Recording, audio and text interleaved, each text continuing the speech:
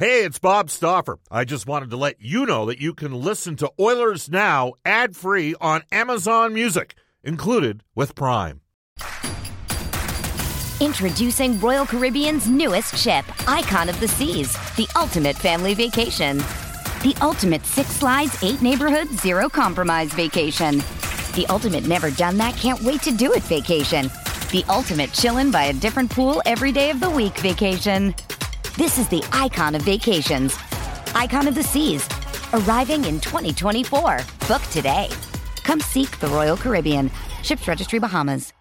Portions of the Oilers Now podcast are brought to you by ProAmSports.ca. 6:30 CHED and the Edmonton Oilers Hockey Club present the show that is everything Oilers. Oilers Now with Bob Stauffer. Brought to you by Digitex. Service for all brands of print equipment in your office? Yeah, Digitex does that. Digitex.ca on Oilers Radio. 6:30 CHED. It's hour number 2 of Oilers Now. Bob Stauffer, Brendan Ulrich with you. It's 106 in Edmonton. Oilers Now is brought to you by our title sponsor, Digitex. Digitex has our office printer and supply needs covered. They do it all, and they could be doing it for you right now. You can text us at any time at 630 on our Westlock Ford text line. If you're looking for a new vehicle, go see Paul Olson at Westlock Ford. Check out their great selection today at westlockford.com. Worth the drive to get your new ride. We will remind you, Mark Spector for the summer will be moved to Thursday. Stauffer and Spector for Horse Racing Alberta, live racing Saturdays at Northlands Park as we head off to the River Cree Resort and Casino Hotline. River Cree in August has the greatest Scottish rock band of all time, Nazareth. Tickets at Ticketmaster.ca. Without further ado, pleased to be joined by our regular Wednesday contributor to the show. This will be his last appearance for the 2017-18 season. We welcome back from NHL Hockey and Rogers, Hockey Night in Canada, former Oiler player and coach Craig Simpson. Hi, Craig. How are you? I'm great, Bob. How are you? Not bad. Not bad. It's July 4th, which is often a very quiet day in and around the National Hockey League, given that, there's, I guess, now 24 American teams in the league. Quiet news day for the league. As a guy who works a lot of Toronto Maple Leaf broadcasts, I want to start there with you. I had somebody reach out to me early last week. Somebody with a prominent connection to a high-profile player that would be a free agent in a couple of years. And he said, you're going to start to see NBA-style super teams being built with the players having greater say as to what's going to happen and where guys are going to go. And I was like, that's interesting. And then lo and behold, John Tavares picked the Toronto Maple Leafs. First of all, were you surprised that Tavares picked the Maple Leafs? And secondly, how does his arrival change the complexion of the Eastern Conference? Two things. I guess surprised a little bit that in the end he would embrace all that comes with being the local boy, young hero, great GTL player, great Ontario Hockey League player going back home. That's not always a scenario that works all that favorably. I really commend him for embracing that. I think it's something that you're clearly not just going for a money grab because he left money on the table. I don't think there's any question. But looking at saying, okay, now you've actually laid the framework or laid the gauntlet down that I think I can help this team be a Stanley Cup champion. So I think it changes things a lot. It accelerates the path of the Leafs in terms of the moves that they have to make to try to win and win now. It's, you look at the youth that they have on that team and what that means from a standpoint of contracts that are coming up the bend. And I just think that it accelerates what really was, when Lou went there, you said, I'll stick around for a 3-year plan and then move from there. And clearly they made the decision that Kyle is going to be the guy going forward.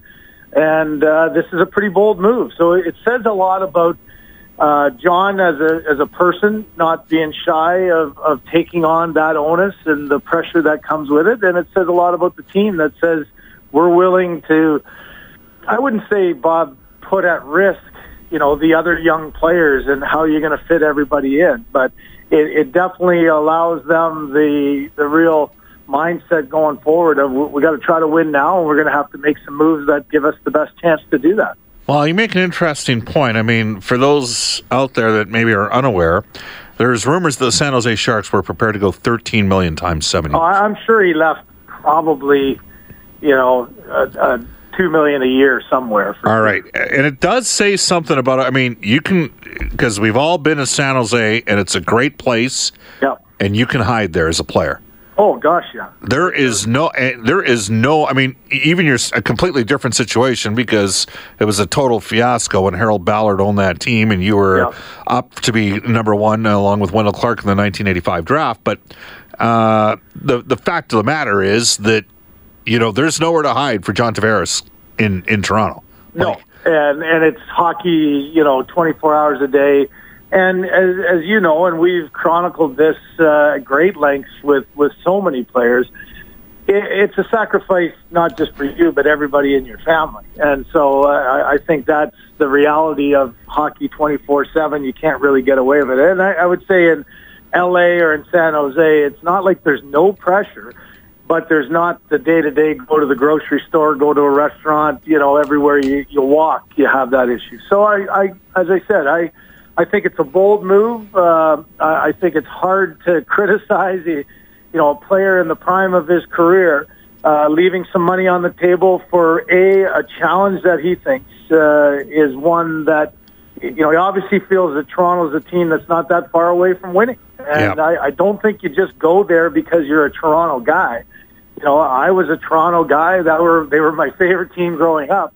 But they were in shambles and a disaster. So there's not the desire to go there. So, clearly he's made the faith. They have a good goaltender, a number one goaltender. They have really good depth. They got a speedy team.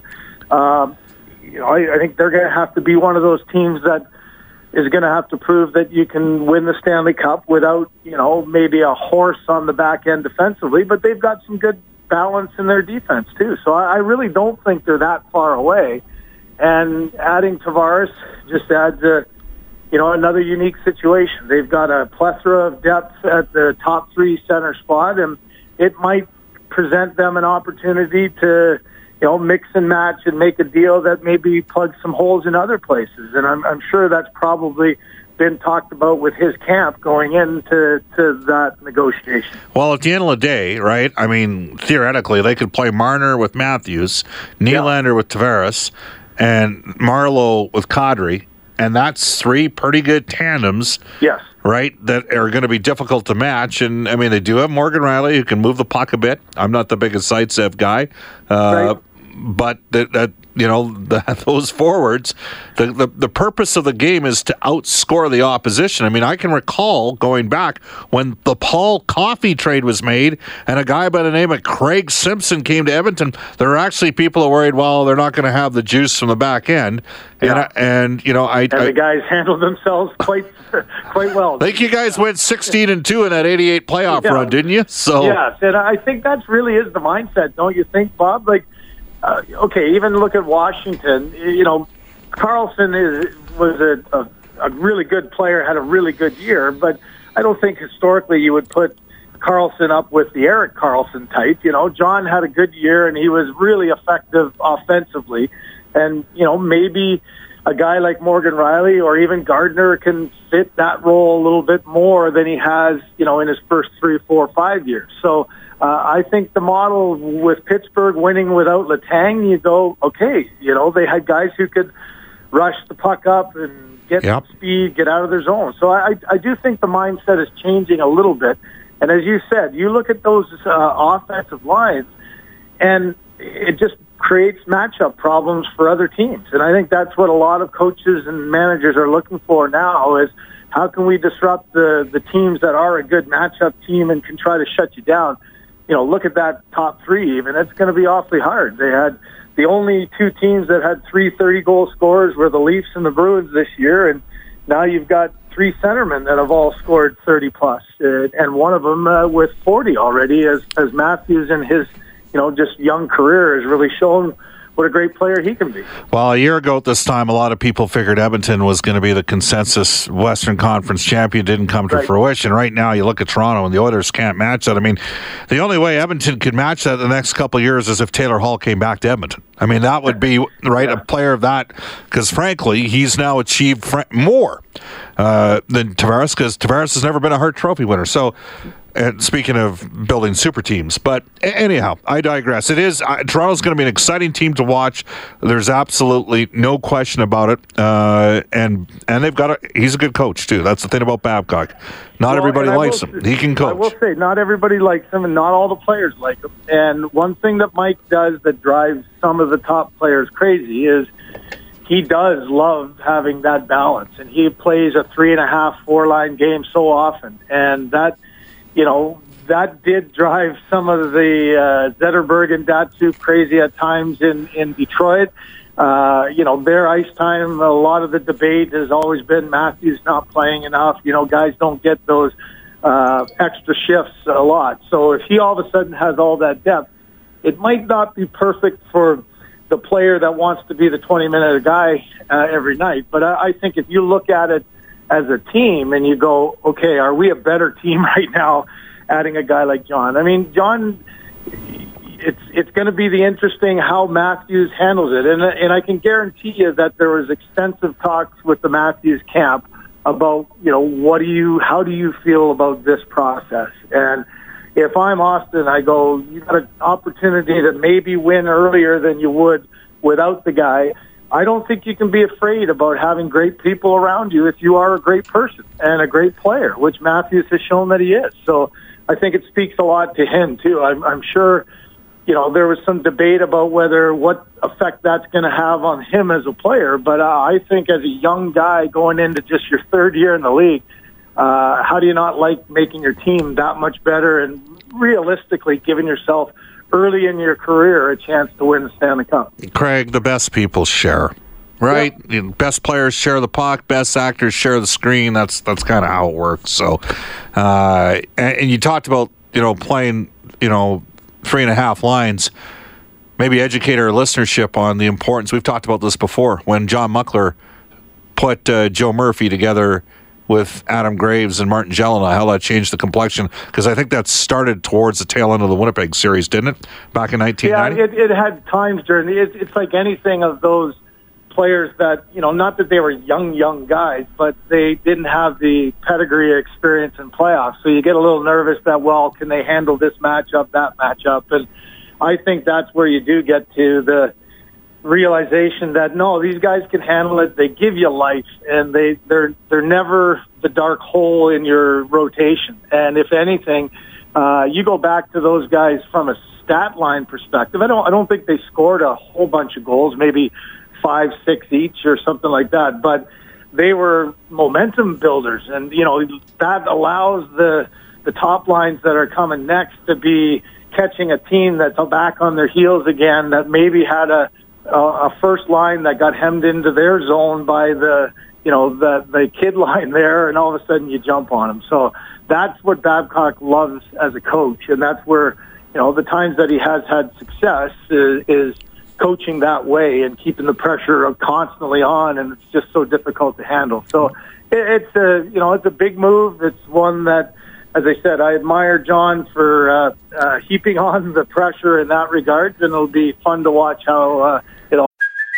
Hey, it's Kaylee Cuoco for Priceline. Ready to go to your happy place for a happy price? Well, why didn't you say so? Just download the Priceline app right now and save up to 60% on hotels. So whether it's Cousin Kevin's Kazoo Concert in Kansas City, go Kevin, or Becky's Bachelorette Bash in Bermuda, you never have to miss a trip ever again. So download the Priceline app today. Your savings are waiting.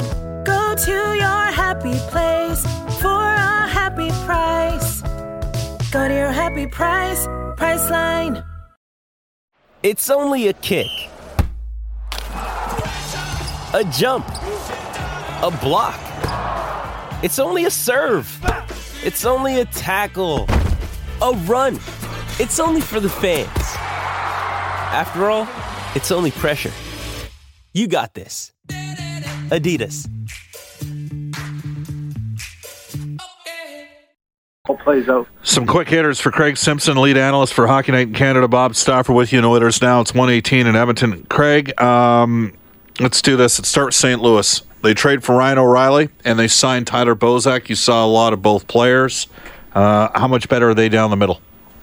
Oh, they're much better down the middle, and I think everybody around the league is trying to follow that. You need the strength. I mean, everybody's always said you start with your goaltender, you need a good D, but you do need that strength in the middle. And I've always been, Bozak is one of those guys that as long as you don't have great expectations on him to be, an 88-point guy, if you're expecting that, you're going to be disappointed. If you're expecting a guy who can kill penalties and play a secondary power play role, take key face-offs, and be pretty responsible, I think he fits the bill perfectly. So, I was a little bit, I don't know if you were, but my eyebrows raised a little bit how much they spent to get Ryan O'Reilly. I was a little bit shocked on that. Part of it, maybe from the player perspective, is to get rid of some salary to open up the areas. So, but when you pair those two together, you've basically given up, you could argue at the deadline, your first rounder for Bozak signing or even your second rounder. So it does fill a hole and it does make them better. And, they've been a team that they've been a good regular season team, but in the matchup game that happens in the playoffs, they haven't been able to find a way to get to the next level. So hopefully they probably feel that they're getting to a better place in that front because of those deals. They're going to have the puck. I mean, O'Reilly's a 60% face-off guy. Yeah, and Bozak's really good too. And he's a righty, so there you go. Calgary Flames. They, Austin Czarnik, there's 20 to 25 teams in on him, including the Oilers.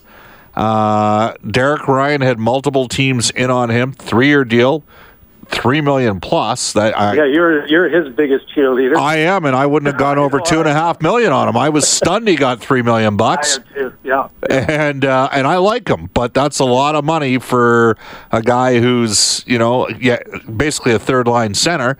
That's not had the sort of seasons that Tyler Bozak has had in the league.